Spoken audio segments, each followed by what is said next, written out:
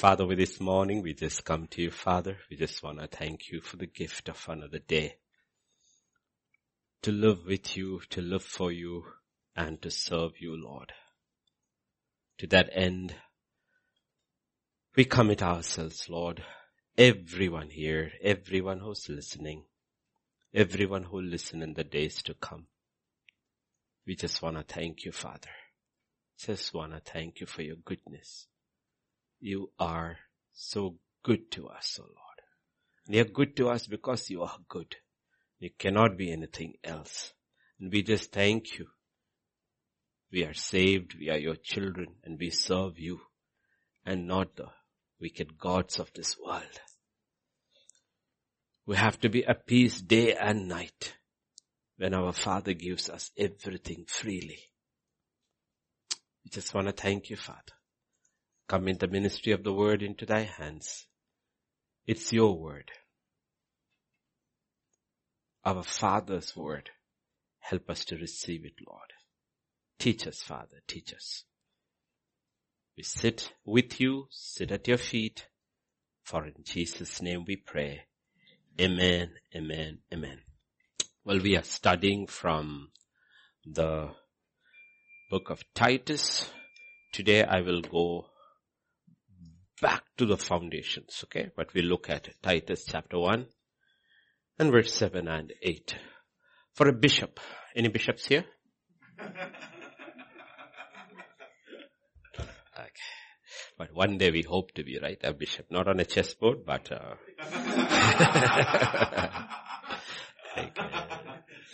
Okay. For a bishop must be blameless as a steward of God, not self-willed, not quick-tempered, not given to wine, not violent, not greedy for money, but hospitable, a lover of what is good, sober-minded, just, holy, and self-controlled. If you look at the key word there is the word must be. Okay? So if you look at these two words, it's basically what we should be and what we should not be. Okay? Be blameless. Be not be self-willed. Okay? Be not be quick-tempered. Be not be given to wine. Be not be violent. Be hospitable. Be good. Be sober-minded. Be just. Be holy. Be self-controlled. It is all about being. Okay? It's all about being. That's how we need to understand the key difference between the Old Testament and the New Testament. We have to go back to it because always with us who are in the kingdom of God, there is always this, especially we who hear all the time the word of God, the pressure is not to fall onto the side of the world. The pressure is always to fall on the side of the law. Because the entire Old Testament basically was read wrongly. Not the law was wrong. Read wrongly was about be. Do. If you do, then you will be. The new covenant is never about doing so that you will be. You are, therefore you do. Okay? And there's a huge difference between these two. Huge difference. Okay. So, there's always a difference between how you read the Bible. How the saved and the unsaved read the Bible. It's always a difference how the saved. Because the Bible, primarily the Bible, is written, especially the New Testament, is written to the saved. It is not written to the unsaved. So when the unsaved read the Bible and criticize, don't be bothered. Okay, don't be bothered. The Bible was never written for the unsaved. It was written for the saved. It is instructions for who are saved. Instructions for who are going to heaven. Okay? So that's why the Bible says, law came through Moses, grace and truth came through Jesus Christ. So true Christianity is not behavior modification. It is not. Though it changes your behavior, it is not. That is the law. So the law works on the outside. That's the difference. Before cameras came, how people drove during the day and how they drove in the night. No? Before cameras came in the night, where there was no traffic, lights did not matter. Okay? Because what is the purpose of the law? Behavior modification from outside. Primarily, 1 Timothy chapter 1 verse 9 says, knowing this, the law is not made for a righteous man, but for the lawless. The law is not for the righteous person.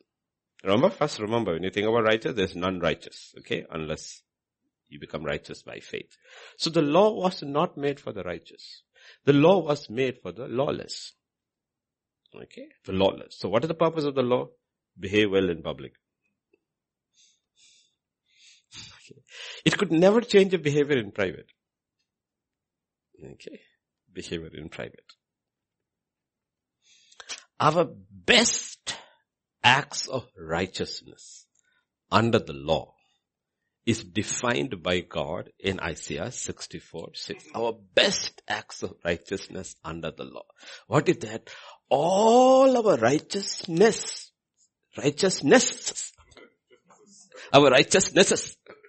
acts of righteousnesses are like filthy rags. Our best act, God says, holds his nose and puts them in the garbage bin. Literally. Okay, I don't think even he holds this, he uses a long stick and puts it down. All our best acts of righteousness. Okay.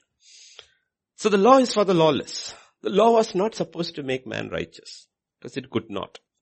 And that is the danger of the law, okay, once you are saved, or going back to the law, because rules without relationship will only bring rebellion. Okay? Understand that. Okay? And that's an advice to parents. Advice to parents. We give children rules. But you give them just rules without a relationship, it will only bring rebellion. What God offers is not rules. First, what God offers is a relationship. What we call a new birth. Because the old man is born, as Psalm 51 verse 5 says, behold, I was brought forth in iniquity, and in sin my mother conceived me. Okay, a lot of people got upset when I preached about this long time back online, thinking that my mother is a sinner. Which is true. All mothers are sinners, but that's not what was implied. Okay, he called mera maa ko papi banaya. You know, in India we are very, this thing about the mother and the cow, no? These two things we are very, this thing, no? Okay. You hit the bull, they are not very much bothered, don't touch the cow, okay? Okay. So what it means is that a sinner can only birth a sinner. When Adam and Eve sinned, they did not have children before they fell. That would have been an interesting case scenario, what that would have been, okay? But they had children only after they fell. So once they were sinners, and everyone subsequently were born in sin. And the problem is, when you're born in sin, you're born under the law. Romans 7 and verse 12. The law is holy. Commandment is holy and just and good. Why? The Bible doesn't say law came from Moses. Through Moses. The law is not Moses. Moses is a sinner. The law came from God through Moses. Okay, understand the difference. Because the law came from God and everything about God is holy, the law is holy. The law is just and the law is good. Okay. But what is the problem? And the other problem is that the law is spiritual too. Verse 14. Okay. The problem is not with the law.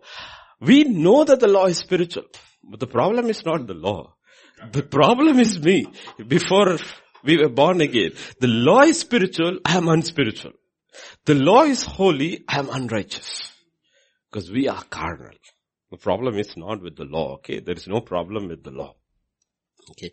But I am carnal, sold under sin for sin. Okay. By sin, for sin, under sin. Okay. That is what we were. And what does it cause? If a carnal man tries to be spiritual, it only causes frustration. That's basically what the word of God is saying, verse 7, verse 24. This is the carnal Paul trying to be spiritual under the law. Oh, wretched man that I am, who will deliver me from this body of death? Okay. This is a problem. So, whenever you are in the house of God, be very, very careful how you are listening. Because your reaction will tell you who you are. Are you a carnal man trying to be spiritual? Then you will be always frustrated when you hear the word of God because you hear it only as law. So God's solution was very, very simple. God's solution is not behavior modification. His solution was new birth. Absolutely new birth. Now look at John chapter 3, familiar verses. Let's get at fundamentals and then we'll go. That which is born of flesh is flesh. Other words, what is born of carnal nature is carnal. What is born of sinful nature is sinful. Which is born of spirit is spirit. Do not marvel that I said to you must be born again, all over again. Okay? All over again you have to be born again. He says this, don't even try. I mean, if you live under the law, it is good for the society. Good for the society. I mean, the society needs law. Okay? Are you getting the picture? The society needs law. Okay? But God says God's children don't need it. They don't need it. Society needs law, but God's children don't need it. We don't need an outside law. Okay? But the society needs law. Do not marvel that I said to you, you must be born again. Okay? This is the simple. So there are children here, because they are so small, we do not know how many of them are actually born again. And they could be. They could be born again. Okay? All of them could be born again. Or may not be. We do not know. Okay? We do not know. Okay? But the carnal man trying to do spiritual things always causes frustration. The real frustration. And God wants to give us liberty. Because we are talking about liberty. Okay? We are born slaves and we are born again free. We were not born free. We're born free. Animals are born free. We are not.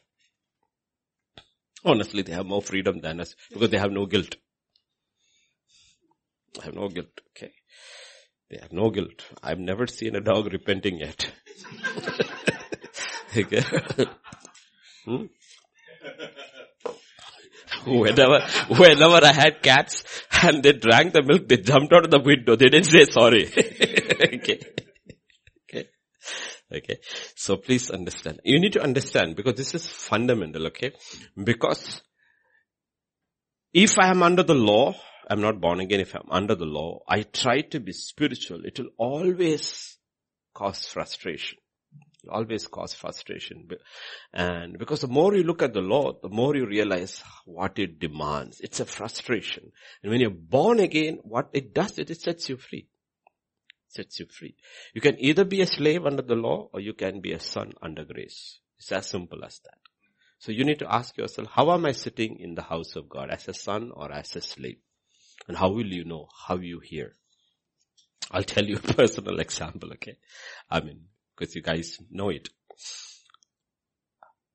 I was born into a family, parents of English teachers. So you grew up with books all around. And I think we started very early. Very, very early. As soon as I started to read, all I was doing was play and read. And it was all literature. Literature. And then you go to school, it's not only literature. It is one subject literature and rest is other subjects. Okay. And therefore here is a literary mind struggling with science. But the problem is choices are not made by you, they are made for you by others. Because this is India. That's law. And the choices are always made scientifically. So here is a literary mind struggling with what? Science. Literally with science and math. You know, really struggled with math. You know what the problem was? Math is holy and just and good. Because math came from God. There's nothing wrong with math. The problem was my mind. Okay. Until, for the first time in my life, I had the freedom without anybody knowing, the Lord knowing. The Lord did not know. I made a decision in my life. What is that? I went and applied for BA English. Nobody knew. Okay. And what happened? I was liberated. Before it was a literary mind studying science. Now it's a literary mind studying literature. Okay. I was free. Does that mean I did not struggle with literature? Of course I did. But it was a different struggle. It was a literary mind struggling with literature. And I have told you my experiences of, but it was God. Now I look back and I see God. How I went for interviews, for jobs as profs, or you don't begin as a prof, but a lecturer in English. And it should have been me. But each time I did not get it. Do you know what the problem was? The problem was the expert sitting there asked me a linguistic question. And linguistics is the science and it's not literature. So every time a linguistic question comes, my mind goes blank. And now I realize it was a setup from God. And the other time when I should have got it and I lost it is because the expert, the director of the board, who was the linguistic guy, asked a literary question and I fought with him because he didn't like my answer. Okay. Again, it was a setup, because if it wasn't a setup, I wouldn't be here. Okay. The whole idea is to realize is that we need to change our thinking. If we don't realize our thinking doesn't change. We will get caught in the trap of the law of doing, and get frustrated at the end of the day. The law is about doing, and God does not come and say, do. He does not. He says, be. Flesh gives birth to flesh. Spirit gives birth to spirit. The law is spiritual. But the carnal man doesn't see it. The carnal man is not able to see the spirit in the law. So when the law is given to the carnal man, the letter of the law kills, because he is able to see only the letter and never the spirit. But when you are born again by the Spirit, you are able to the spirit of the law which sets you free. Okay? So God's solution is, be born again. Be born again. So the Bible says in John 1:12. But as many as received him, he gave them the right or the authority of what? To become children of God to those who believe in his name. Please understand this. The Bible does not say that as many as they received an idea. No. As many as received him. Okay, as many. I can be a Buddhist without receiving Buddha. I can be a Muslim without receiving Muhammad. In the first place, you can't receive Muhammad. Okay. You can be a part of any religion without receiving the founder. But you cannot be a Christian without receiving Christ. So the Bible says it is very clear. There are a lot of Christians who have not received him. They are under the law. Within quotes, Christians. And there are Christians who have received him. As many as who received him. What is receiving him? One, we receive his work of atonement. We receive his work for us. He didn't have to do any of those things for himself. Please understand that. He didn't have to do any of those things for himself. He could have remained in heaven. He came and did it all for us. So first we have to receive his work. He did it for me. Second, I have to receive his life. I have to receive his life. So when I'm born again, there is my old life. When I'm born again, I'm also not only receiving His work, now I'm receiving His life, the new life. That is why it is His Spirit that comes to live in us. Okay? So what matters? Identity matters. Identity matters. That is doctrine. That's why if you look at Acts chapter 2, verse 41 and 42, those who gladly received His word. Whose word? Peter's word about Christ. Because it is not that as many as who received Him. No, because Peter is speaking. As many as who received Peter, nobody will be born again. They will be like Peter. No? Flip-flop. That's Peter. As many as who gladly received His word about Him were baptized. What is baptism? Baptism is basically saying, I am dead to the law. I died. Law is not going to die, so I have to die. And that day about 3,000 were added to them, and they continued steadfastly in the apostles' doctrine. This is the doctrine of Christ. The doctrine matters. And the first thing about the doctrine, it is not written what they taught, but from the sum total of the letters we have a rough idea of what they would have taught, what they were teaching. Okay? The first thing about the doctrine, the first thing is who you are and who you are not. It matters. Who you are and who you are not. Okay? Live it out. This is who you are, and now live that out. This is the wisdom of God. And NIV puts it beautifully in 1 Corinthians chapter 1 and verse 30. It is because of Him that you are in Christ Jesus, who has become for us wisdom from God. That is our righteousness, our holiness, and our redemption. Who is Christ? My righteousness. Who is Christ? My holiness. Who is Christ? My redemption. In Christ. So in Christ, I'm already holy. Therefore, I need to do things. In Christ, I'm already righteous. Therefore, I do these things. In the law, that is not. You do things to become righteous. You do things to become holy. God says that's not how it is. It will never work. It will only frustrate you. First know who you are in Christ Jesus. This is the wisdom of God. That's what the whole first chapter of Corinthians is talking about, the wisdom of the world and the wisdom of God. The foolishness of God is greater than the wisdom of man. And man in his wisdom, the wise man in his wisdom could not understand the wisdom of God. What is the wisdom of God? What is this wisdom of God for us? You know what? I don't have to try to be holy to please God. I'm already holy. I don't have to be righteous to please God. I'm already righteous. And out of that, it should flow out. You are, therefore, this is what you should be. This is what you should do. It's as simple as that. This is what you are. And this is what you are not. Your old identity is gone. This is what you are not. Okay, so when we looked at Titus 1, it says, this is what you are not. Be this and be not this. Be this and be not this. Be this, not do. First, identity has to be fixed. Otherwise, we will go into performance. And we fall under the trap of the law, which leads to frustration.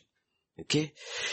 If you are born again by the Spirit of God, then this is who you are.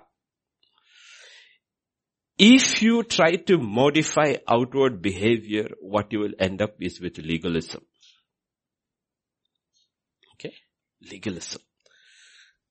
But if you really know who you are, go back and check on Google, okay? Because we don't have that tree here, the oak tree. And if you look at its seed, it's only small. It's called an acorn. You have this saying in English, out of little acorns comes the mighty oak tree. You take a look at the acorn, okay? I think it's pronounced acorn, okay? The seed of the oak tree. And then you look at the tree. If you look at these, you will never believe one day it will be this. You'll never believe it will be one day. You look at the tree, you ask this child, you bring this child and they all look at this tree, wow. And then you sow this seed. One day it was like this. And you will say, nah, you're kidding. You are joking. But they don't understand. You said, you are joking. Okay. You are joking. But everything that tree should be was already in that. So in that thing, when you were born again, you were holy, you were righteous, you were just, you were loving, you were kind, you were long-suffering, you are peaceful, you are patient. Everything that God is already there in you. That's where you start. You're not doing things to become something. You are something, therefore you do things. There's a whole ocean of difference between these two. And that we have to come back to always, because always is the danger of flipping into law. Okay? Let's go to Hebrews chapter 10 verses 1 to 4. For the law having a shadow of good things to come. What is a shadow of the good things to come? Grace. Law is a shadow of grace. The law also shows you can be holy, you can be righteous, you can be all these things. But it's a shadow. But where does the reality come? Reality comes only when grace comes. Shadow of good things to come. And not the very image of the things can never, with these same sacrifices which they offer continually year by year, make those who approach perfect. What is the whole idea of people who are going under the law of sacrifice? Lord, who will deliver me? I want to be perfect. It's like Abigail struggling with the father to be perfect in math. I'm guessing, okay? I'm guessing, right? Okay, one day you will be, okay, better than your dad, okay? Because that's what Jesus told Elizabeth. You can do greater things than this, okay? So you must all say, one day I'll be better. Okay, Abigail? Okay? One day, she's just smiling from there. Okay. Okay, and Emmanuel, you too, okay? Okay. Two. She doesn't care about math, okay? Then you come to Emmanuel, okay? I shall teach you literature. Okay. Go to verse 2. Then they would not have ceased to be offered. For the worshippers once purified would have had no more consciousness of sin. But in those sacrifices there is a reminder of sins every year. But look at what. For it is not possible that the blood of bulls and goats could take away sins. Solution. Verse 5 onwards. Therefore, when he came into the world, God's solution. He said, sacrifice and offering you did not desire, but a body you prepared for me. In burnt offerings and sacrifices for sin you had no pleasure. Okay. Then I said, behold, I have come. In the volume of the book it is written of me to do your will, O God. Previously saying, sacrifice and offering, burnt offerings, offerings for sin you did not desire, nor had pleasure in them, which are offered according to the law. Then he said, behold, I have come to do your will, O God. He takes away the first that he may establish the second. Now the question is, what is the will of God he came to do? We all know about he came to do the will of God. It is written in the volume of the book about me. What is the will of God he came to do is verse 10. What is that? That by that will, we have been made holy through the sacrifice of the body of Jesus Christ once for all. This was the will of God. Son, you know what? I am holy. You are holy. The Spirit is holy. These people are not. You know what, son? We need to make these people holy. Son said, done, did, dad. I will go and I will do what you tell you to do. And through my death and resurrection, when they believe, they will be like us holy. This was the will of God for him. This is the will that he came to do. Once and for all. We have been made holy through the sacrifice of the body of Jesus Christ once and for all. Understand God's solution. This is God's solution. Read now, verse from 11 onwards. Every priest, difference between law and grace. Every priest stands ministering daily and offering repeatedly the same sacrifices which can never take away sins. We are not mocking them, we are talking the truth about it. Like, if you are a Hindu, you rise up and you say the same mantra every day. Right? If you are a Muslim, you get up and you say the same prayers 5 times. I know how many times you do the same thing. Go to the same place every year. The trap of religion. If you're a Catholic, you go to Rome as same place. Same prayers. Same rosary. Same thing. We don't realize we were all caught in this trap. Same. Why? But do you feel good after? You feel good for a little while. Okay? But this man, after he had offered one sacrifice forever, sat down at the right hand of God. The priests are standing, he sat down. It's a spiritual position. From that time, waiting till his enemies are made his footstool. For by one offering, he has perfected forever those who are being sanctified. God, when he sees his children who are believed and born again in Christ, sees them perfect, who are being sanctified. Okay? The acorn, which will become an oak tree. Perfect. Okay? Perfect. Okay. Now yesterday we had a new baby in the house, right? Did anybody take the baby and said, how come you're like this? You should be 6 feet by now. Did anybody say? Nobody said that. The whole thing was very cute. She's perfect. She's perfect. She's perfect. All babies when they're born, they're perfect. Okay. And that's what God is talking about. When you're born again in the Spirit, in Christ, when God looks, what he sees is you're perfect forever and you're being sanctified. Okay. You're being sanctified. This is where it all begins. This is all. If you don't get this, we will try to go under the trap of the law and go under condemnation and frustration. 1 Corinthians chapter 1 verse 2. Chapter 1 verse 2. To the church of God which is at Corinth. You know that Corinthian church? Boxers, all are boxing. All are fighting. Everything under the sun, the Solomon said, is found there, including vanity. Everything is there. But what does he call them? The church of God, which is at Corinth, to those who are sanctified in Christ Jesus, called to be saints. What does sanctified mean? Holy. Set apart. This is who you are. This is who you are. If you're born again, this is who you are. We are first sanctified or made holy in God, then called to live it out. Okay. First be, then work it out.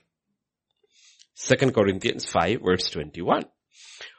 For he made him who knew no sin to be sin for us, that we might become the righteousness of God in him.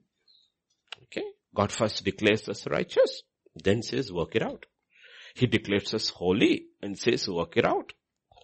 He declares us loving and says work it out. You don't do things and become loving. You are loving, therefore you do things. Okay? And get that in your head. Wives and husbands. Don't go under the law. You don't love me because you don't do anything. Now tell the other thing. You are loving, but you don't do anything.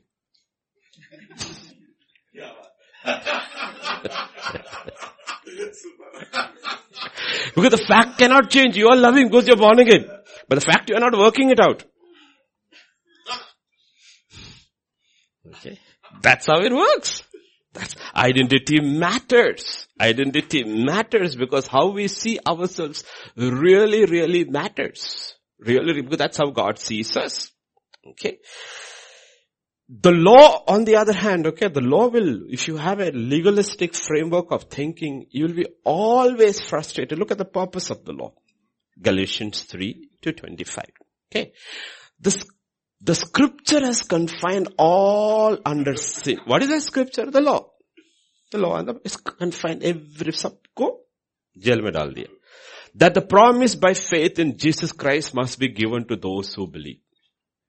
Before faith came, we were kept under God by the law. The law was for the lawless. And after Adam fell, everybody was lawless, so God gave the law. The law was given. Kept for faith which would afterward be revealed. Okay, and verse 24. Therefore the law was our tutor to bring us to Christ, that we might be justified by faith. But after faith has come, we are no longer under a tutor. Okay. By faith, Christ has come. That's what it means. If our faith is genuine, it's not the faith to do things. To faith to believe in what God says and you are born again. That's what faith here means. After faith has come, Christ has come. If you read that chapter carefully, the two words that are used interchangeably. Faith has come, Christ has come. Faith has come, Christ has come. If faith has come, Christ has come. Remember, in the end of it, he will ask this question, examine yourself whether you are in the faith. If Christ is in you. It's not talking about works. Because a man can have good works and have no Christ. And his works are still filthy rags before God. And man can have Christ and know hardly any works, but he's still a child of God. And it is very difficult for the legalistic mind to accept how God accepts. God accepts Christ, and therefore God accepts everyone who is in Christ. His work and his life. Okay. So identity matters. It does matter. Ephesians 1:2. Grace to you and peace. Yeah, let's start from verse 1. Paul, it is verse 1 actually. Paul, an apostle of Jesus Christ by the will of God, to the saints who are in Ephesus. And faithful in Christ Jesus. You are a saint in Christ. You are faithful in Christ. You need to ask yourself, you need to think that way. It's not I will do things and be faithful. I'm already faithful in Christ and I will do things that are faithful. Holiness is not the way to Christ. Christ is the way to holiness. Righteousness is not the way to Christ or to God. Christ is the way to righteousness. That's why Jesus said, I am the way. Faithfulness is not the way to God. Christ is the way to faithfulness. Everything begins with Christ in us. And in the Old Testament, there were saints who understood the new covenant. So what does the psalmist say? The bold are righteous. Does he say that? Because the righteous are bold. He doesn't say the bold are righteous. There are a lot of bold people in the world. They're not righteous. But God says if you're righteous, you should be bold. You know why? It's an outworking of who God is in you. You can't be fearful. He says you cannot be fearful. This is Paul is talking to you. Why are you fearful? God has given Christ through the Holy Spirit. He has not given you the spirit of fear. What has He given you? The spirit of love. You should be loving. He has given you the spirit of power. You should be bold. You should be thinking straight because He has given you a sound mind. Why are you acting like this? This is not what you are supposed to be because you are somebody else completely. You are acting contrary to your new nature. You're acting contrary to your new nature. And there's a whole lot of difference when you start looking at life that way. Righteousness or holiness or any of these things is not progressive. It is instantaneous. You are made perfect instantaneously when you are born again. It happens the moment you and I got saved and we're born again. Righteous living is progressive. It's like the children. They're learning to live. So we don't expect them to talk like us, act like us, do things like us, but one day we expect them to. Right? One day we expect them to. We expect them to grow. So the moment a person is born again, he's instantaneously, immediately declared righteous, just, holy, loving, kind, merciful, because these are all what is called the fruit of the Holy Spirit. So if the Spirit is in you, you have it all. You have it all. Now God says, work it out. Work it out. Work it out. Work it out. That's why Paul is saying, I pray In Ephesians chapter 1, I pray your eyes will, that the God of our Lord Jesus Christ, the Father of glory, may give you the spirit of wisdom and revelation. What? In the knowledge of Him. You really know, we know, you and I know who is Christ in you. The knowledge of Him. What? That the eyes of our, next verse. That eyes of your understanding be enlightened, that you may know what is the hope of His calling, what are the riches of the glory of His inheritance in the saints. He said, you know what? I just wish your eyes were opened. Opened what? Not to look around in the world to see who is Christ in you. Who is the Christ in you? If only you would able to know who that new man is. And not go back under the law, who that new man is. Ephesians chapter 2, verses 4 onwards.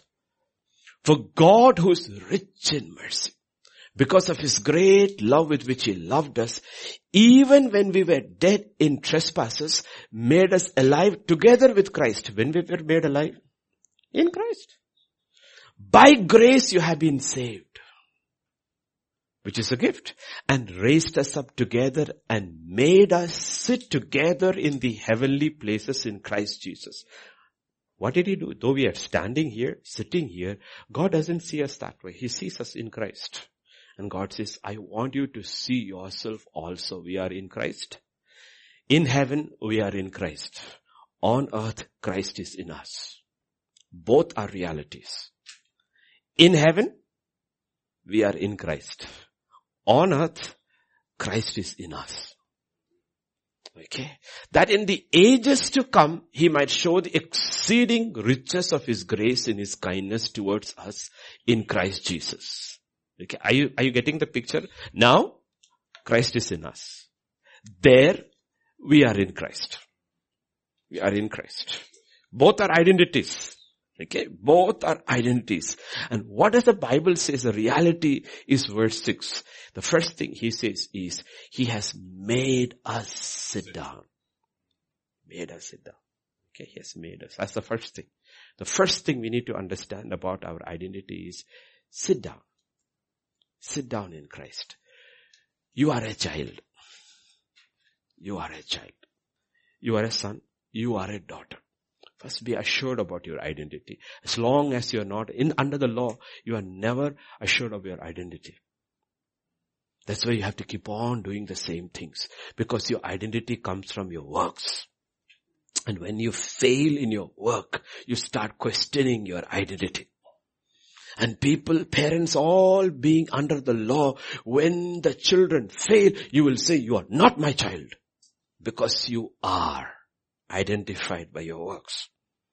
निकाल दो इसके घर से. मेरे बच्चे नहीं. But not God. God says first, you are my son. Sit there absolutely sure in your identity. Seated.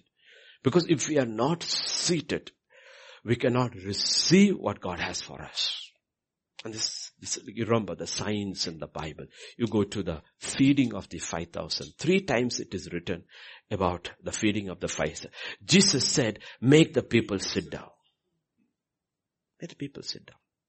Now there was much grass in the place, so the men sat down in number about 5,000. What is the first thing God says? Sit down. Sit down. And the people sat down. The Bible says in verse 11, Jesus took the loaves. When He had given thanks, He distributed them to the disciples, and the disciples to those sitting down. See, if I'm not seated in Christ, I cannot receive what God has for me. I'll be always working for it. Are you getting the picture? So the Bible is very clear over there. God gave to the disciples gave it to those who were sitting down. And the Bible says everyone ate and was filled. Why? Because they sat down. Sat down. You know why we are dissatisfied with life? Because we are still trying to stand and work. And you know what? We'll always be dissatisfied because it is true. God is never satisfied with our works. We can never please God by our works. It is impossible to please God with our works. Because it is only by faith we can please God. And the first act of faith is sit down. Accept the work of Christ. God is satisfied with the work of Christ on the cross. God is satisfied with the life of Christ. We are accepted in Christ. Okay? You getting the picture? Sit down, God says. Sit down. Sit down. And that's the most difficult thing. Where God says, sit down. Sit down. Sit down. So we are sons. How are we sitting here? Sons and daughters by grace or slaves under law? Do or be? If you're coming under this thing of I have to do this, we'll always come under condemnation whenever you hear the word. You'll feel condemned.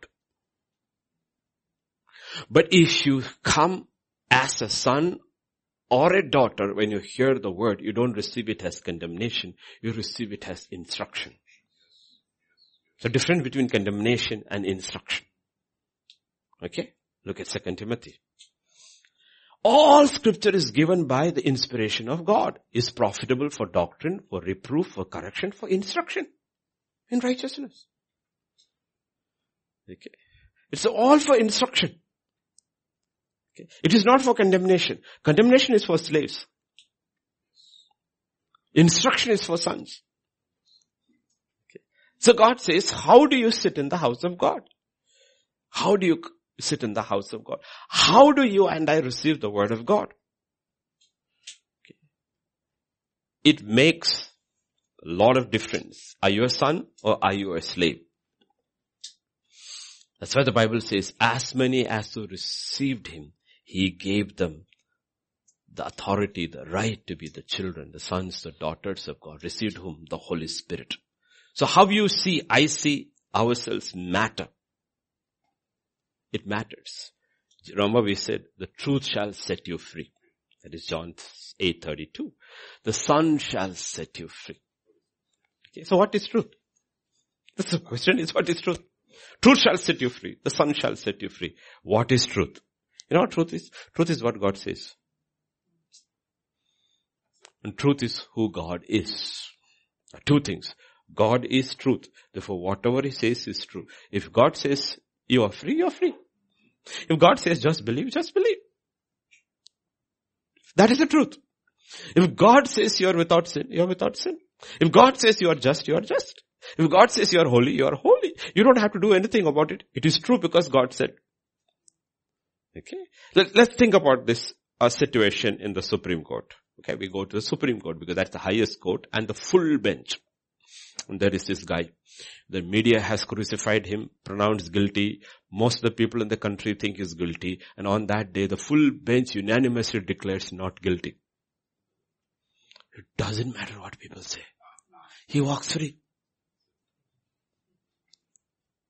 He walks free. Okay. In the same way, what is true is what God says. And everything God says is true. As many as who received him, he gave them the right to be the children of God. We received Christ. How do you receive Christ? You receive his work. If you have to receive his work, you have to give up your work. You cannot have both. You cannot. I will receive his work and add my work. God says no. That is why the first thing is repentance from dead works. Give up your good works. Give up all your works. Just receive his work by faith. As many as you received him. His work. Not only his work, his life. You have to receive his life too. God is satisfied with Christ's life. God is satisfied with his life. Okay? We receive his work and we receive his life. That is why he had to live a life that was spotless. Now, we only think about Jesus' death on the cross. His death on the cross would have been meaningless if he hadn't lived a spotless life. Why did he live that life for us? God says, I'm satisfied with my son's life. I'm satisfied with my son's death as atonement. His death on the cross was atonement for our sins. His life before that was to replace our life. So don't bring your good works or your bad works there. Just give it all up. Receive as many as you received. Because what matters is what we think about ourselves really, really matters. You shall know the truth and the truth shall. So how you think mattered. So when you come as people who are God's children. God says in Romans 12:2, what happens? Do not be conformed to this world, but be transformed by the renewing of your mind. What is this world? The world is full of slaves. Full of people pleasers. Who are people pleasers? Slaves of people. Why do people do the stuff they do in the world, like we all did? Why do? Because we wanted to be accepted by somebody. But God says you are already accepted. You don't have to do anything. I accepted you because you accepted my son. In my son, you're already accepted. You know, it's such a liberty. Such a liberty. As parents, we need to think that. We need to think that. Okay. You do these things, then you are my son. No, you are my son, therefore do these things. That's what God says. We struggle, the whole world struggles, and almost everything the world does is for acceptance. Whatever people pursue is because they want to be accepted. Want to be accepted. And God says you don't have to do any of these things. Because if you do any of these things, you will never be accepted. If you come to me based on the works of the law, anything, you cannot be accepted because the standard is too high. Too high. The only way you can be accepted under the law, you need to be 100% perfect. You only be accepted. And you cannot be. Don't even try, because when you started itself, you failed. You were born in sin.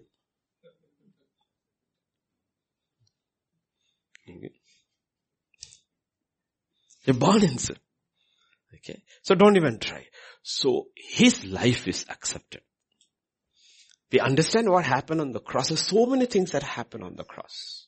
Okay, why? We need to go back, otherwise we will not walk in liberty. That's why the Bible says where the Spirit is Lord, there is liberty. What does the Spirit says? You are a son.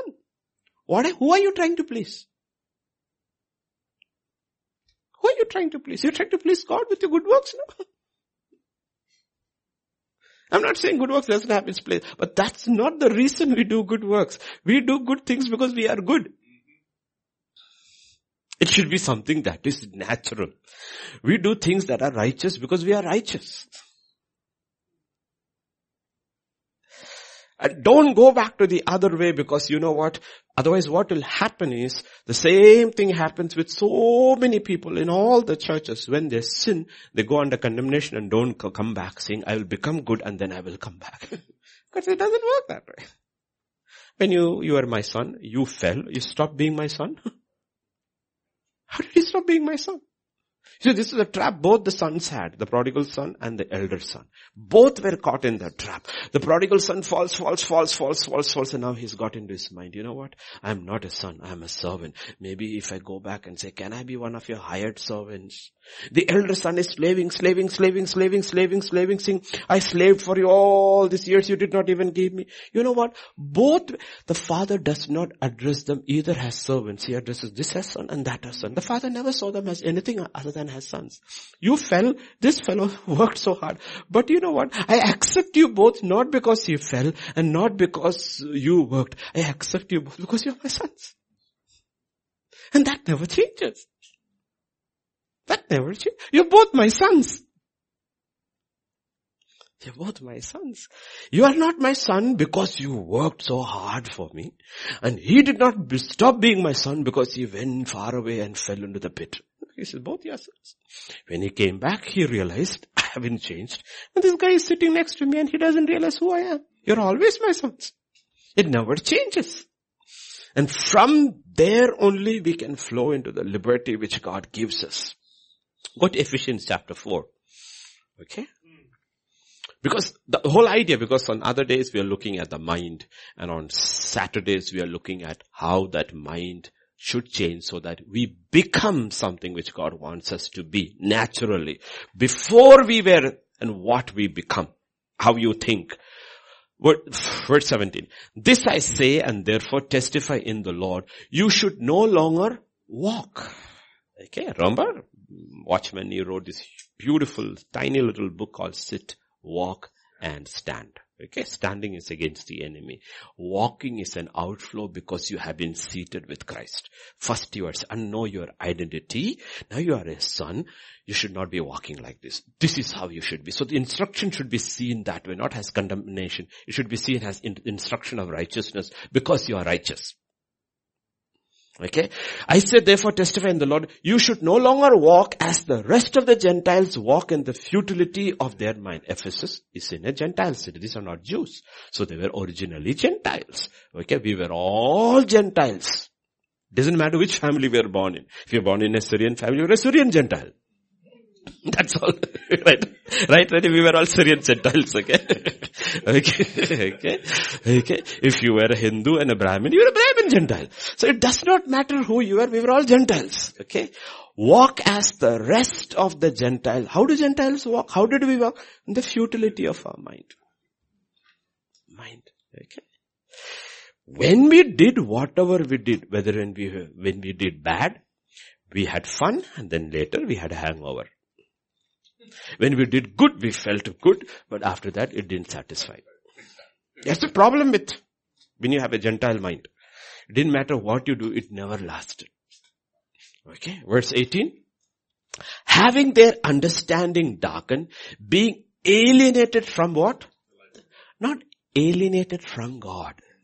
We are alienated from the life of God. God will not accept anything from us other than His own life. He will not accept anything other than His own life. And that is Christ. When you have Christ in you, that is the life of God. Because Christ came here and did not live His life. He said, I will live your life. We are alienated from the life of God because of the ignorance that is in them. And what is the primary reason is ignorance. That's why God says, my people perish because of lack of knowledge. Basically, we die because we do not know who we are and what we should do. Because of the blindness of their heart. Now, if you go from there, okay, verse 20. But you have not so learned Christ. See, this is interesting. The Bible doesn't say you have not learned the Bible. You should not learn the Bible without knowing Christ. Because the Bible without Christ is a book of law. It's full of rules only.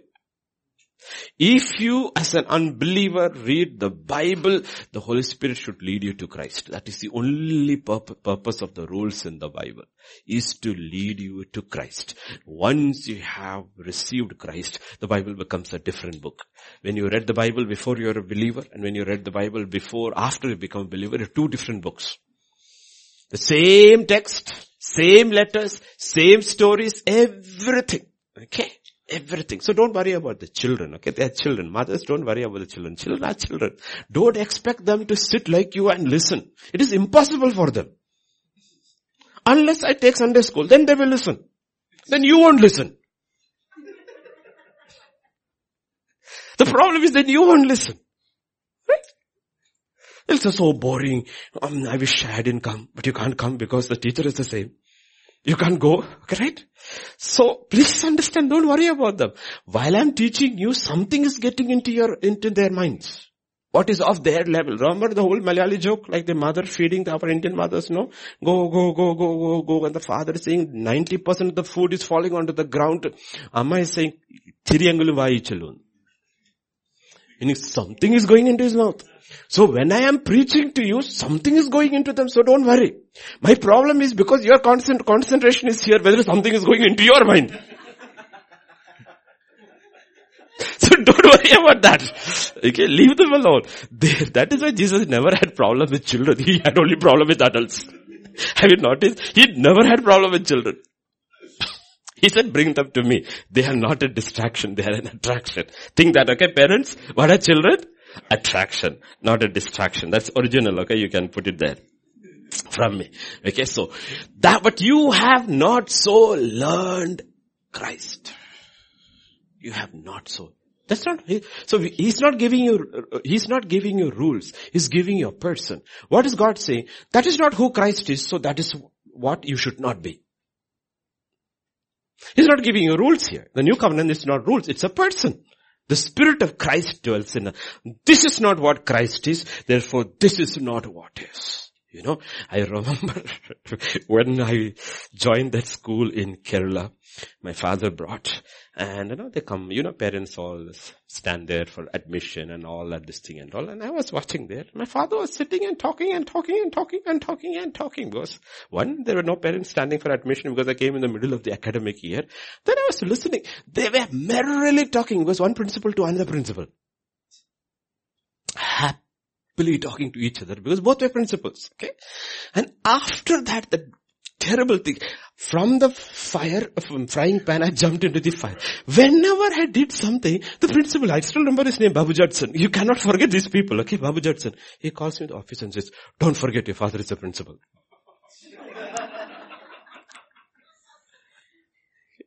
Are you getting the picture? I thought I had escaped that. Because that is what I always heard in every class. Don't forget you are the principal's son. Don't forget you are the principal's son. Don't forget you are the principal's son. Pa, when will I escape? This I came here, the principal is saying, don't forget you are the principal's son. So that's what the Bible is saying. Don't forget whose you are. Not what you do. You do these things because of whose you are, who you are. That is not what your soul learned Christ. Okay?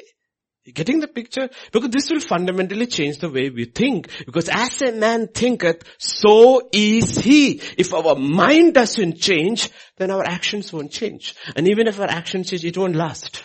Because we haven't changed. We haven't understood who we are. That is not so you learned Christ. Go further. If indeed you have heard him and have been taught by him, as the truth is in Jesus. You see, it is all about a person. Have you heard him? Faith comes from hearing, and hearing from the word of God. Have you heard? It's not who I am teaching. It's not what I am teaching or I am teaching is what is important. As I am teaching, you should be able to hear the Spirit speaking to you. Have you heard him? Have you been taught by him? That is what it means. The anointing will teach you all things. That doesn't mean people say, does that mean I don't need any more teachers? No, you need teachers. And we will need teachers all the way of our life. But through the teachers, it is the anointing, it's the Holy Spirit who is teaching us. Who is the Spirit? The Holy Spirit is your Father. He's the one who birthed you. You are born of the Spirit. It's your Father. Did you hear him? Have you been taught by him?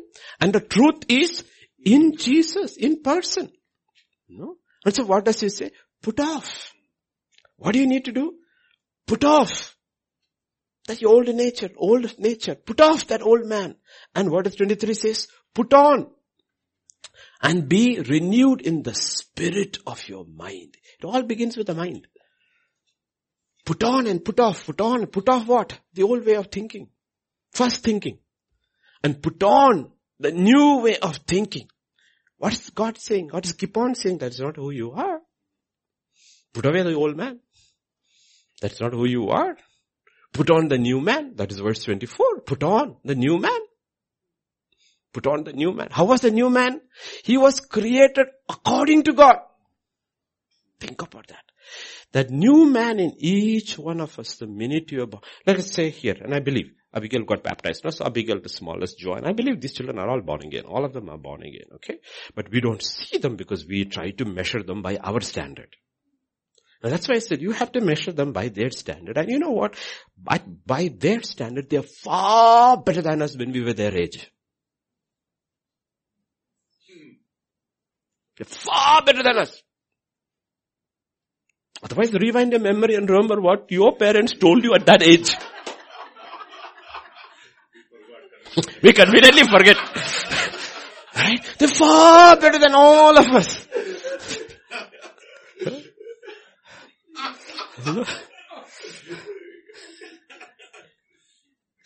I keep saying, remember, to every person, that old pastor said to every person, I'm the only one saved in my family. God saves the words first. Okay. I know, I'm not even joking or false humility. I know it is true about me. If you have any doubts, my mother 86 is there. Go ask her which was the worst among her 5 children, which she had no hope. It was me. No hope. All the other 4 grew without their parents. They trained out straight. Under my father, I was only good when his eyes were on me. Ask her without me what she had to go through. I would pick stones to throw her. Ask her. As a child studying in class 1. If she tried to discipline me.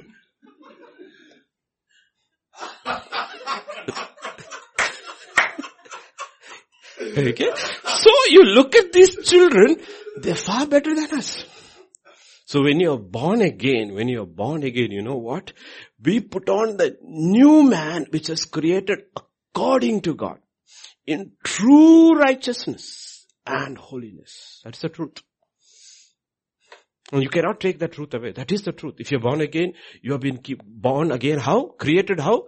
According to God. In His image. According to God. God did the whole creation all over again. What you saw in Genesis 1. This is the beginning of the new creation.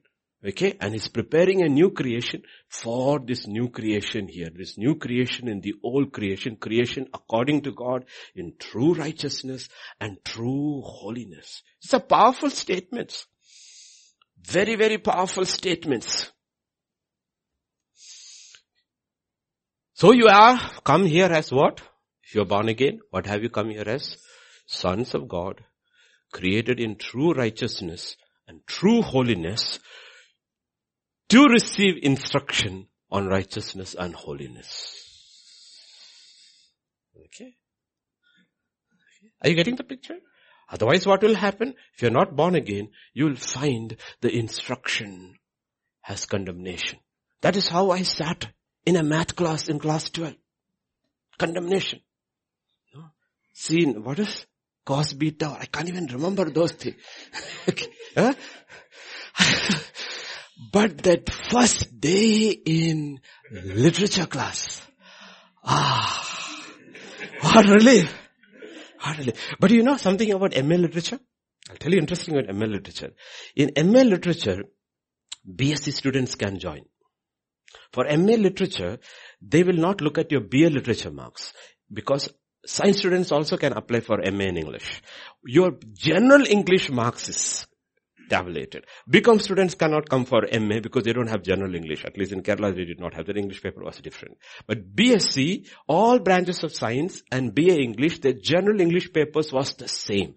So when you applied for MA, they looked at only your general English paper. So we had for our PG, BSc students who did not get admission for MSc, who came for MA. Now he was the fish out of water. Poor fellow cannot even speak English properly. And he's sitting in an MA class and he's struggling. You're getting the picture? If you have come under law and walk into a church and you sit there, you know what? All you will receive is bong, bong, condemnation. No instruction. If you came from the world happy, you go out like this. Because it is not instruction. But you have to come as what God says. It doesn't matter what you feel. A son is a son. And a daughter is a daughter. Son is a son. As a daughter is daughter. Okay. That is where it comes. True humility is accepting what God says. It's a false humility. Do you feel righteous? No. That is false. I don't have to feel it. God said. Okay. That's a false humility. I don't feel good. Don't have to feel. God said. God said. He doesn't condemn. When you have conviction, it's a good man feeling bad. It's not a bad man feeling bad. It's a good man feeling bad. It's a difference. It's a good man feeling bad. He knows this is what I am not. This is what I am not. The bad man feeling bad is that this is what I am. Who will save me from this miserable life? Okay. When a bad man falls, I think this is what I am. When a good man falls, he says, this is not what I am. This is not what I am. It's a difference. There's a whole lot of difference. Like I told you the old illustration about the pig and the cat. Take a pig, give him a shower, put a pink ribbon, put Pond's powder, send him out straight to the dirt. Did the bath make any difference? Take a cat. Those of you who had cats like me, if you have a cat, put it in the mud. It will jump out of the mud. The whole day it may not eat. All it's doing is cleaning. The difference is the nature. Difference is the nature. The pig's nature is dirt. The cat's nature is cleanliness. Okay? Understand? Whole lot of difference between these two. A man or a woman who's been made, created in true righteousness and in holiness will never be comfortable in sin. That's why King Saul was comfortable in sin and David was never was comfortable. Therefore God could not restore Saul. God could restore David. That's the difference. That's the difference. The pictures in the Old Testament. These are pictures and these pictures are real. So when we are talking about be this, be very careful where you're starting from. You are not doing this to become something.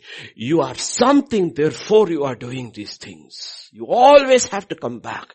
Why should I be holy? Why should I be just? Why should I be good? Why should I be loving? Why should I be merciful? Why should I be gracious? Because that is what I am. I have been created according to God in true righteousness and in true holiness. That's what I am.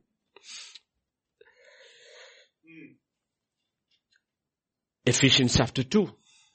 We know that. For by grace you have been saved through faith, and it is not of yourself, it is a gift of God, not of works, lest anyone should boast. That is why we cannot boast about it. True humility is realizing that everything you have was given freely. And you don't even measure yourself or feel proud about you or look down on others because you know what? Everybody here, all are beggars who were saved by mercy. Have been made sons. Everybody. There are no, what you call, aliens in God's kingdom. All are sons.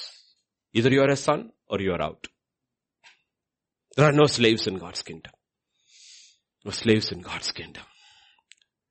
Romans 5 verses 2 to 5. You cannot boast. That's why God hates boasting. And the only way you can remember humble, chapter 4 verses 2 to 5. Okay? It's because you remain humble because you received it as a gift. If Abraham was justified by works, he had something to boast about, but not before God. Why? Well, what does the scripture say? Abraham believed God and it was accounted to him as righteousness. Accounted to him as, meaning what does it mean? Credited. Now to him who works, the wages are not counted as grace, but as debt.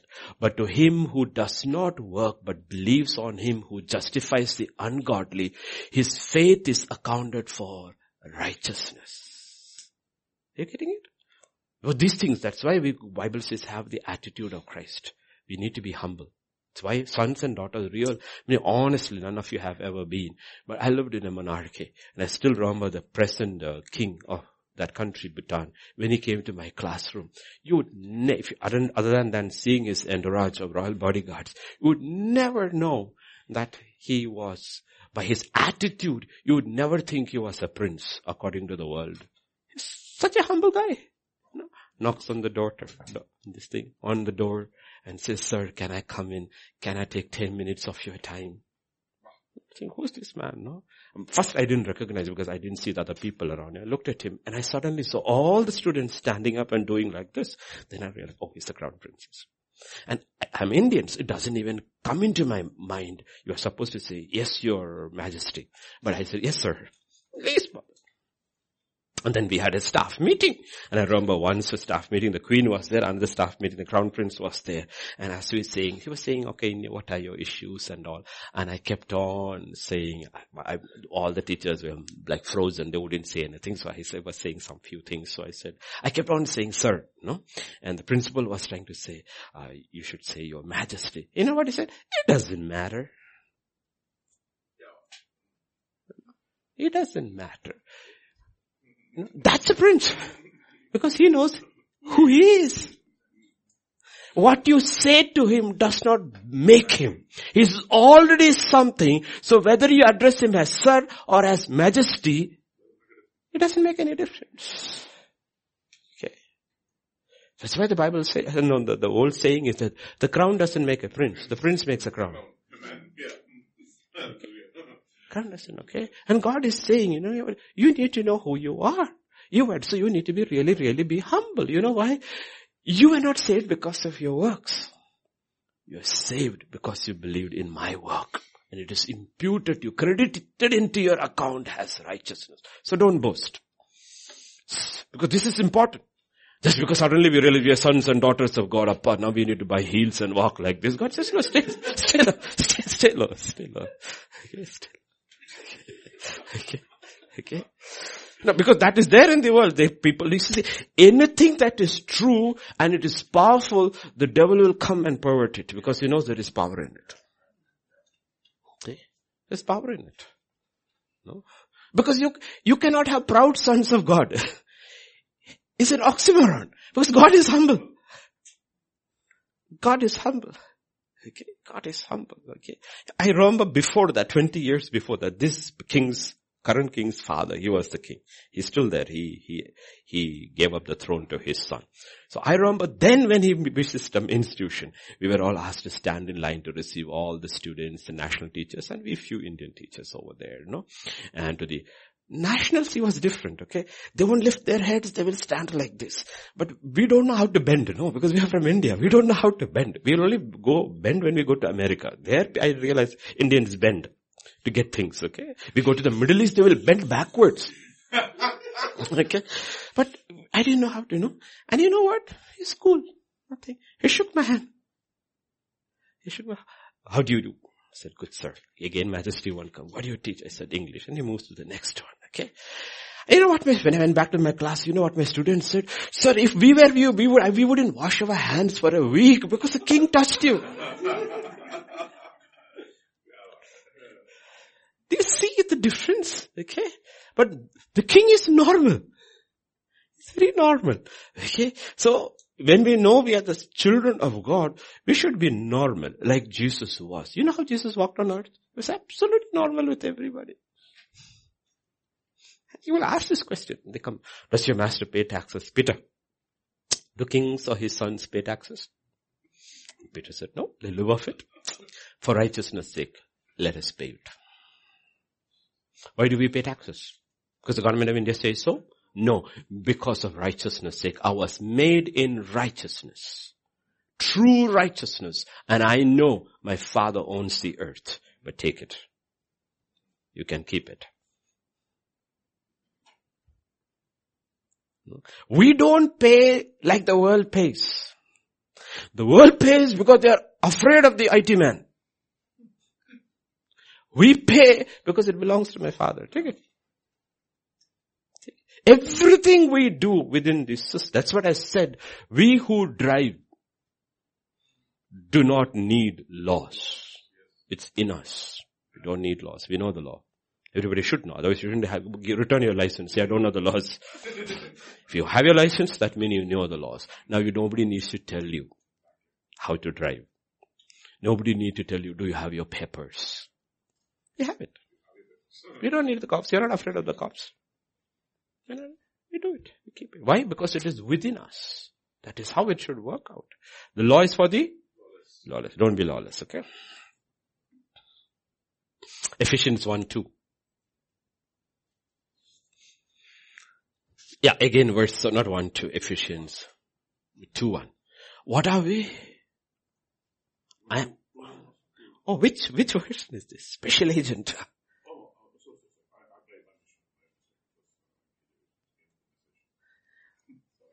Ephesians, 1, chapter 1 and verse 1. I think it's verse 1. Apostle to the saints who are in Ephesus. It's all written to saints. If you don't see yourself as a saint, you will not be able to understand the letter of Ephesians. You will not. You can memorize the entire letter to Ephesians, but if you forget and identify with the first line, you will not understand it. It is written to saints. It is not written to sinners.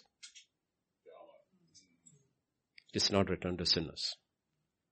If you think of yourself as a sinner and read the letter Ephesians, all you will get at the end of is discouragement, depression, and condemnation. It is written to saints.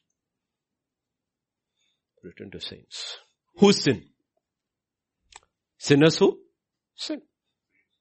Sorry, saints who sin. But written to saints. Okay. Is there anybody here who has not sinned after getting saved? No? If you know what is right and don't do it, that is sin. Whatever is not of faith is sin. That means today also we sinned. Blessed is he in whom God does not impute unrighteousness. You know what that means? That's David's psalm in Romans 4 and verse 8, if I'm right. That's what it says. You know what it means? It means the day you sin as a child of God, He doesn't impute unrighteousness to you. You're already declared righteous. Blessed is the man to whom God shall not impute sin. You're still righteous. Who sinned, all God is waiting is like the prodigal son for you to come home and say, Dad, I'm sorry. Come home and say. That's what the father says. He's still a son. Your brother, my son has come back. He doesn't say the sinner has come back. He says the son has come back. Understand, because this will set you free. Ephesians 1, 4 and 5. Just as He chose us in Him before the foundation of the world, that we should be holy, without blame, before Him in love. Before creation and all, this was decided by Him. This is what we should be. And can we be that? No. That's why He sent His Son. To make us that. Having predestined us to adoption as sons by Jesus Christ to Himself. Are you getting the picture? If you read verse 4 in isolation without 5, you will think, oh, we have to become holy. God says you cannot become holy, so to make you holy, I adopted you first. That's why if you read without the context, some maybe will run away and get a completely different interpretation. The Bible says, He chose us for what? That we should be holy, without blame. And for that, what did you do that? He adopted as sons in Christ Jesus. The minute we were adopted in Christ, you know what we became? We became holy and blameless before God. Now God says, work it out. Work it out. Okay. And verse, having predestined us to adoption as sons of Jesus Christ to Himself according to the good pleasure of His will. And if you come, verse 6, to the praise of the glory of His, how did it all do that? It's by grace. That is why we are praising what? The grace of God. The glory of God. How are we saved? By God's grace. The glory of God's grace. Can anyone earn grace? No. It is impossible to earn grace. It is freely given to the praise and the glory of His grace. What will people all do in eternity? I'm not talking about works. What will be the attitude of the saints in heaven? They will glorify God's grace. Why am I here in eternity? Because of grace. Why am I living forever, ever and ever in the splendor of God's kingdom? Because of grace. People will praise and glorify grace. The grace of God, the grace of God. We need to understand what grace means. Nobody can earn it. It is impossible to earn grace. From the beginning till the end, it will be free. So that no man will boast. We are accepted in the beloved. Like I said, this is why. Because most of the things we do, people do, is to be accepted. And you know what Romans 5:8 says? For God demonstrates His own love towards us in that while we were still sinners, Christ died for us. You know what it means? He loved us when we were sinners. He accepted us in Christ when we were sinners. So do you have to do anything now? You don't have to do anything now. And we have to do that with our children. We have to make it that's what I said, remember or the Q&A, we talk about discipline and say, I told you the old thing, cane is for discipline, hands are for love. Do not use your hand to discipline your child. Your child should always know These hands are for loving. This is not a part of me. If this is a stick, this is not a part of me. This is different from me. I use it only on special occasion to change your behavior, but this is for loving. It's always for loving. That the child should never identify the hands of God as discipline. That's why he uses the rod of discipline. But if you have a legalistic frame mind, you will see the hands as the rod. While God says in Isaiah, all day long I stood there with my hands stretched. Nobody came because they saw the hands as the rod. They didn't see the hands with the hands of love. So one day God says, I will prove it to you so that it is in your mind forever. He crucified his hands and says, this is my hands. This is how much I love you. Accepted in the beloved. Accepted in the beloved. And we need to be very, very clear about it. That when we are dealing, we need to say, Lord, change me. You made me like you. Now help me to become like you. In my outworking, become like you. So that I do not bring condemnation. I bring conviction. Conviction. That's what the Bible says. Noah convicted his generation by his righteousness. He didn't condemn them. No, he condemned them, basically. No? He didn't do anything wrong. They felt condemned when they looked at him. That's what the Bible says. To those who are being saved, we are the aroma. But those who are perishing, we are dead. We didn't do anything. We didn't do anything. We didn't do anything. Because unless we see who we are in Christ, we are not going to become what we ought to be. Okay. You are not a sinner trying to be a saint. You are a saint who is putting away the works of the flesh. Okay, you are a saint. You are a son, not a slave. That is why Hebrews 4:16. Therefore come boldly. Come boldly. Come boldly. Come boldly. Where can I come? Where does my boldness come from? The boldness comes from? Because you are a child. Because you are a child. That's why the children have boldness, or children should have boldness. Okay, they should not lose their boldness. Children had no issues with Jesus. The apostles had. The apostles were trying to stop. Okay, it really, really matters. One of the most Oval Office is where the president of US sits his office, and one of the most famous pictures of the Oval Office is when President Kennedy was president, and the photographs, he was having his meeting, and all the photographers and all this thing, they saw his little daughter Caroline crawling from under the table. The Secret Service won't even let you in unless you have been appointed, screen checked. Caroline, does she need any of this? No. Okay. And that's what God said, come boldly. How can I come boldly? Because you are my child. Lord, I fell. Yeah, come. You're my child who fell. Receive mercy. And receive grace so that you don't fall again. You're not under condemnation. You are my child. Always my child. That's where our boldness comes from. If we do not know who we are, we will never be bold to go to God. And as parents sitting over here, we should give our children that boldness. That my punishment for your behavior and who you are to me are completely different. I am disciplining your behavior. You are beloved, loved unconditionally, utterly. I will keep on correcting your behavior. That does not mean at any point I stop loving you. And that's even more God. When He loved us when we were sinners. When He loved us when we were His enemies. How much more? Doesn't it make sense? Now that we are sons. So God says, come boldly. And therefore, Ephesians 1:3. Blessed be the God and the Father of our Lord Jesus Christ, who has blessed us with every spiritual blessing in heavenly places in Christ. No?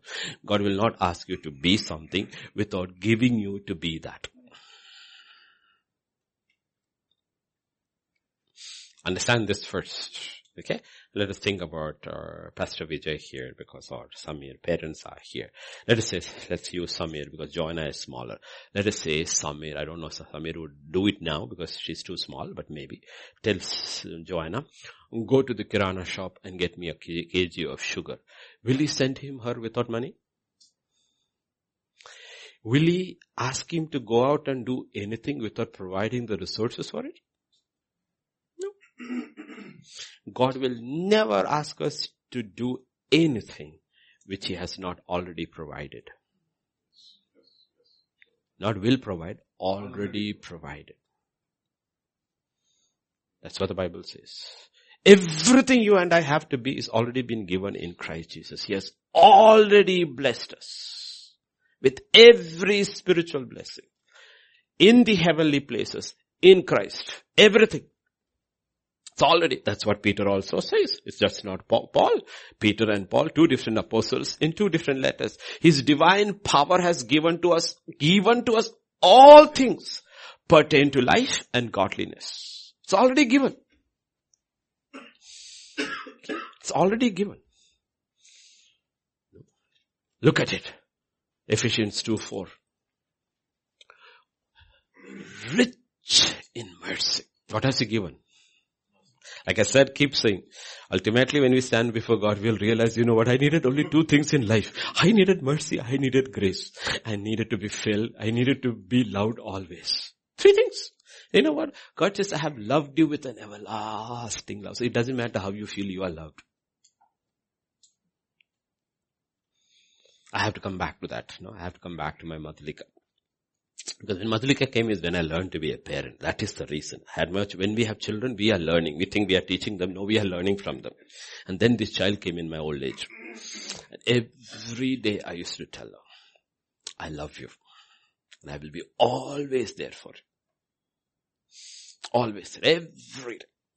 And I had an enormous patience. First thing in the morning, she wakes up before me. And last thing, she's the last one. I had to force her to go to sleep. And always insistent because I always wasn't sure. Will she go? Will somebody adopt her? And I used to always tell her. Now let me tell you. She left in the month of May 2017. May 22. What is the year now? 2021.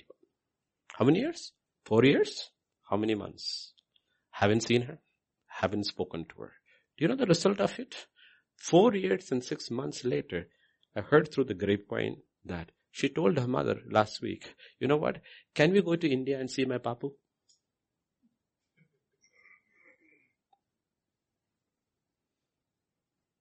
And she left, she was 3 years old. 4 years and 6 months, she hasn't forgotten. She knows the house. Because then my mother was in there. You know what she said? In my papu's house, there are many rooms. You go upstairs and sleep in the top room. I will sleep with papu downstairs. And grandma will still sleep in the other bedroom. She already decided. No? Think about it. Now that's what God is saying. You fathers being evil. This is how you behave with your children and they remember you. I have loved you with an everlasting love. How can you forget me? How can you even think that I don't love you? How can you think that you don't love me? These things have to be in our head. Otherwise we will not become what we are called to become. He's given us everything. What do we need? We need mercy. And you know what our God is? Rich in mercy. Ultimately, when you finish your life, people should say about you, you know what? He was a man, she was a woman who was rich in mercy, was great in love. And look at the other words I gave you. And exceeding riches of his grace. 3 things. That's what God is. Rich in mercy. Great is his love towards us. And the exceeding riches of his grace in his kindness towards us in Christ Jesus. That should be our testimony when we finish our race. It doesn't matter what else people say. They should have said these 3 things. You know what? He was rich in mercy. He was great in love. And you know what? Great was his riches of his grace towards us. Out of his grace, I received blessing after blessing after blessing. Did we deserve it? No. Now we would receive it? Yes. That's what the Bible says. out of His fullness of His grace, we have received blessing after blessing. Get this picture of God in our minds. This is who God is. Rich in mercy, great in love, and rich in grace. Lord, make me like you. Make me like you. I want to be that. That's what your Father is.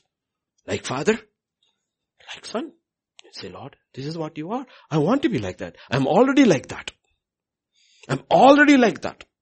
Now, Lord, help me to put away that old man and put on the new man. For that, I have to first change my thinking. This is who I am.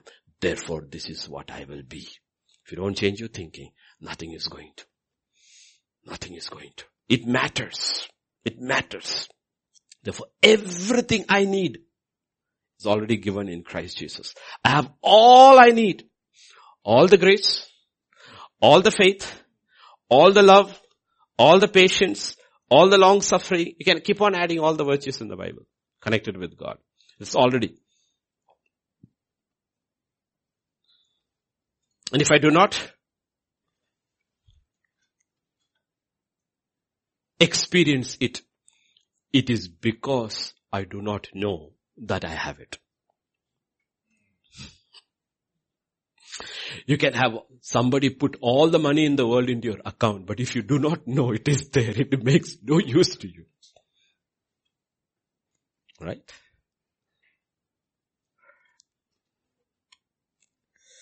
We are prisoners because of ignorance. You know, when the little gazelle, the deer, is caught and brought and put in the zoo, it's just kept with a small fencing. You know why it's kept in the fencing? The gazelle has no idea that inside that it can jump 12 feet. If it wants to escape, all it has to go back and jump over the fence, but it doesn't know. And because it doesn't have that knowledge, it lives in that 6 feet high fence, entertaining people all its life. Because it simply doesn't know who it is. God says, you know what? My people perish because of lack of knowledge of who they are in Christ. The people of the old covenant could be excused because they did not know and they were not that. The people of the new covenant just die because of ignorance. Who are you in Christ Jesus? Do you know who you are? Who you are? No? And that's what Paul is trying to say through all the letters you look. That's what I said. If you have this in your heart and in your mind of what you are in Christ and then read the letters will start looking different. You'll understand, oh, this is what God is trying to tell me. This is what Dad is trying to tell me. This is what Dad is trying to tell me. Look at Colossians chapter 3. Then if you were raised with Christ, if you are raised with the Christ. Now it's a scriptural truth that we were raised with Christ. But it may not be a truth for me. I still may think I am a gazelle who's a prisoner. If you are raised with Christ, do you believe you are raised with Christ? If you are raised with, seek those things which are above, where Christ is sitting at the right hand of God. What do you need to look? What are you looking at the things above? What if you were seated with Christ? We don't know what heaven looks like. So what are you looking at? Basically when you are in heaven, you are looking at God and says, okay, this is what God is like. And this is what I should be like. This is what Christ is like. This is what I should be. Set your mind on things above, not on things on earth. Look at eternity. Okay? Look at eternity. Look at what heaven is going to be like. What heaven is going to be like. One day I want to give you a message on what I believe heaven is going to be like. I have to say I believe. I cannot say this is, but from scripture, what you understand. Then you realize, you know what? I'm not going to waste my time here. I'm preparing for that. If people gave half the heart for preparing for the kingdom of God, what they do for preparing for NEET. Half. That's what he's saying. Set your mind on things above, not on things on earth. For you died. And your life is hidden with Christ in God. Think about it. Your life is hidden in Christ, in God. Well, when you walk on earth, Christ's life is hidden in you. In heaven, our life is hidden in Christ, in God. They're mind-boggling, but first you have to think that way. You have to believe it. Think. Therefore the Bible will say, put off. Therefore, verse 8. What does it say? Verse 8. Put off. Put off all these things. What is that? Anger. Why are you angry? Don't be angry. But why shouldn't I be? Because your Father is not angry. Stop. Act like your Father. Put off these things. Why? Because the most peaceable person on earth, in universe, is God. God is always at peace. He's not walking in anger. That's the false gods of this world. With sword, knife, everything. Not God. Look at all the gods of this world and look at our God. He's not angry. Put away these things because you know what? It doesn't suit to who you are in Christ. It doesn't suit your nature. That's not who you are. Don't act like the old person. Act like the new man. This is what the new man is. Put all these things off. In verse 10, put on the new man who is renewed in the knowledge according to the image of him who created him. Do you get it? It has to come back to that. You have to put on the new man, your new man which was born again in the knowledge according to the image of him who created him. Christ. The image is Christ. There's a person. And reason, verse 12. Therefore, as the elect of God, holy. You're already holy. And beloved. It is not a person putting on tender mercies and kindness and humility and meekness and suffering who becomes holy. No, you are holy, therefore you all need to put on tender mercies, kindness, humility, meekness and suffering. You're already, that's how God sees. God says, you know what, you're holy. You're holy. Now act it out. This is what you need to do. That's why we come to the house of God for instruction. Instruction. We need instruction what to be. It should flow from us naturally. It should flow and it will put on. No? And resources matter. If you have to do something, no? If you have to do something, you need resources. Okay? And the two resources we need to do something or to become something, in this case, to become something is we need mercy. Why? We will fail. And God says, come boldly, don't worry. Fail. And Peter will say, how many times? Lord, 7 times? God says, 70 times 7. You can go as many times as you want. Mercy. Okay? And grace for every need. To become what you have to become. We need resources. That's what it means God has blessed us with every spiritual blessing.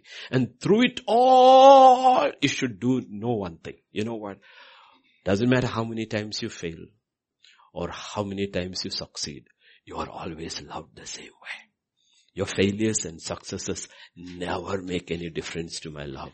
I always love you the same way with an everlasting love. These 3 things. Honestly, you look back, those are the only 3 things which we need in life to be successful. We need mercy. We need mercy. We need grace, the power of God. And we need you beloved. And God says all that is there. These are the resources.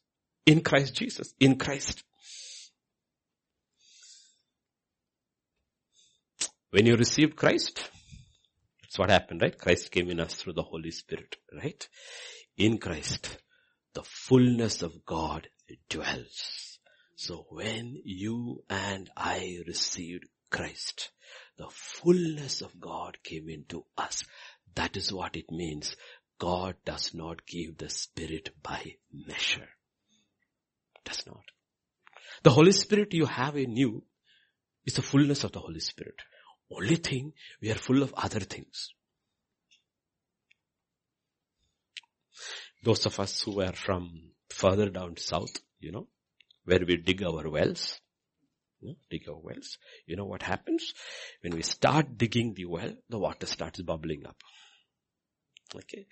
We realize something. The amount of water, there is plenty. How much water you want depends upon how much dirt you are willing to throw out. Now do you understand why God says, put out, put out? Everything that He asks you to put out is dirt.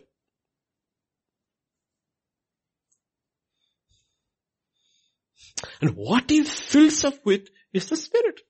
The outflow of the Spirit is this: tender mercies, kindness, humility, meekness, long suffering. The problem is you cannot put on without putting off.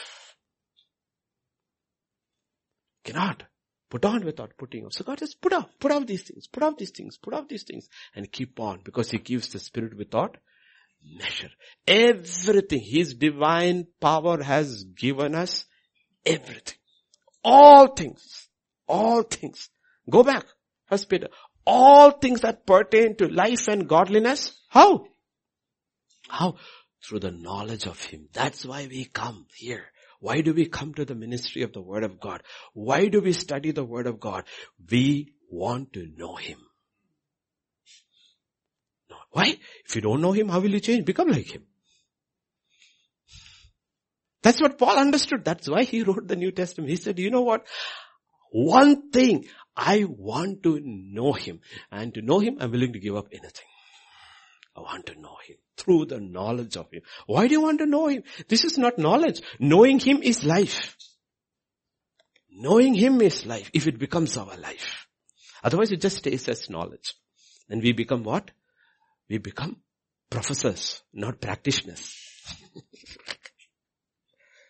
In the universities you have professors. Lecturers and professors. 3 kinds of people: lecturers, readers, and professors. God says no.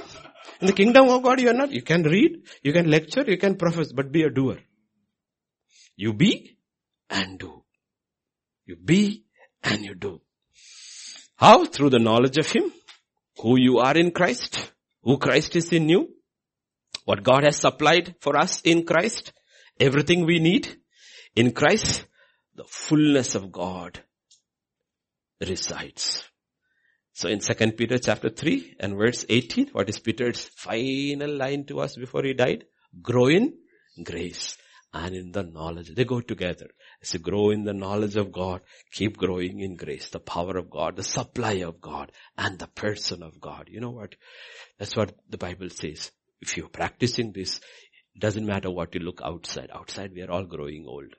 But inside man is being renewed from glory to glory to glory to glory in the image of Him. That's what you are becoming. So know your identity, know your provision, and rest in Him. Be seated, rest in Him. As I close, do you remember the story in the Old Testament of King David after he became king? Remember? He asked this question: is there anybody from the household of Saul to whom I can show kindness for the sake of Jonathan? Okay. The fellow called Ziba comes and says, there is one who is Mephibosheth and he is lame. Okay. Does the lameness matter to David? Because what he's showing is grace. Okay. The devil will try to say he's lame, he's saying, but God says no. Is there anybody today whom I can show kindness for the sake of Jesus? The devil comes and says he's a sinner. God says, I know, there are only sinners around. I want to show them grace. What kind of grace will you show? Bring him. I'm giving you back everything that belonged to your father. 2, shall sit at my table and eat for the rest of my days. So at the table are sitting David's sons and daughters. Now God does not have sons and daughters. He had only one son. One son. And with him, all the cripples will sit because we were all lame. None of us knew how to walk with God. When man fell, what he lost was his ability to walk with God. He had lost it. And we were lame. But you know what? God did not say, walk with me. God said, sit with me. Sit with me. Sit with me. Sit with me. And nobody would have ever questioned, how dare he sit there? How dare he sit there? Okay. And if you look at it, it makes sense. You know what? These are things the Spirit of God is doing through David for our sake. It makes sense because on earth, God's firstborn son is Adam. Adam blew it off. And through Jesus Christ, God is returning it all back. Okay? Jonathan is the firstborn of Saul. That is his throne. Jonathan died in battle. The surviving son of Saul, Jonathan, is Mephibosheth. He is entitled to the throne. David says, you know what? Sit at my table. Sit at my table. Sit at my table. It's as simple as that. The pictures are all over there. Does Mephibosheth deserve anything? No. That's why he says, I am a dead dog. That's true. We are all dead dogs. The wages of sin is death. And God says, sit at my table. Sit at my table. And from there, knowing who we are in Christ, the rest of the things work out. Be righteous. Be just. Be holy. Be kind. Be merciful. Be sober. Why should we be sober? Because Christ is sober. You'll never see Christ drunk anytime. He's sober. Be self-controlled. Why? Because he's always self-controlled. You look at these things, otherwise we will be like caught on the wrong side of God under law. Law will always bring condemnation. Amen? Let us pray. Father, this morning we just thank you. Thank you, Lord. Thank you. You're not asking us to do anything first. You are asking us to be something first. Be a son. Be a daughter. Rest in your love. And you are rich in your mercy. And the riches of your grace towards us who believe. Oh Father, help us, Lord. Help us. We struggle, Lord. We struggle. There are no performers in thy kingdom. There are only sons and daughters. And I pray every time we come to you and when we walk, we should never forget whose we are. That is what we are forever. That we've been perfected, created, the new person in true righteousness and holiness. Now God is asking us to work it out. Work out our salvation. Work it out who God is. The Christ in us. To put away and to put on. And there is no condemnation for those who are in Christ Jesus. For the very Spirit who birthed us, through that Spirit we cry out, Abba, Father. You have not given us a spirit of bondage, but the spirit of sonship. Help us, Lord. Think right, for it all begins in the mind. To renew our mind with a true understanding of who God is and who we are in Christ to God. And then it flow out of us every day, Lord, every day. That even when you discipline us and you may scourge us, it is only because you have accepted us and loved us as a son and as a daughter. Not because of anything else. You may scourge us, but it's because you love us. Help us, Lord. Help us, Lord, to understand these things. But it will change how we look at life. Thank you, Father. Thank you, Lord. Thank you. Commit everyone, the little ones, all the children, all the other brothers and sisters. Help us each day to become more like you. So that one day the angels of God will look into eternity and say, like Father, like children. Who can understand your heart, O Lord? Thank you, Father. Thank you, Lord. Thank you. Thank you. We praise you, we worship you, we glorify you, Lord. For in Jesus' name we pray. Amen, amen, amen.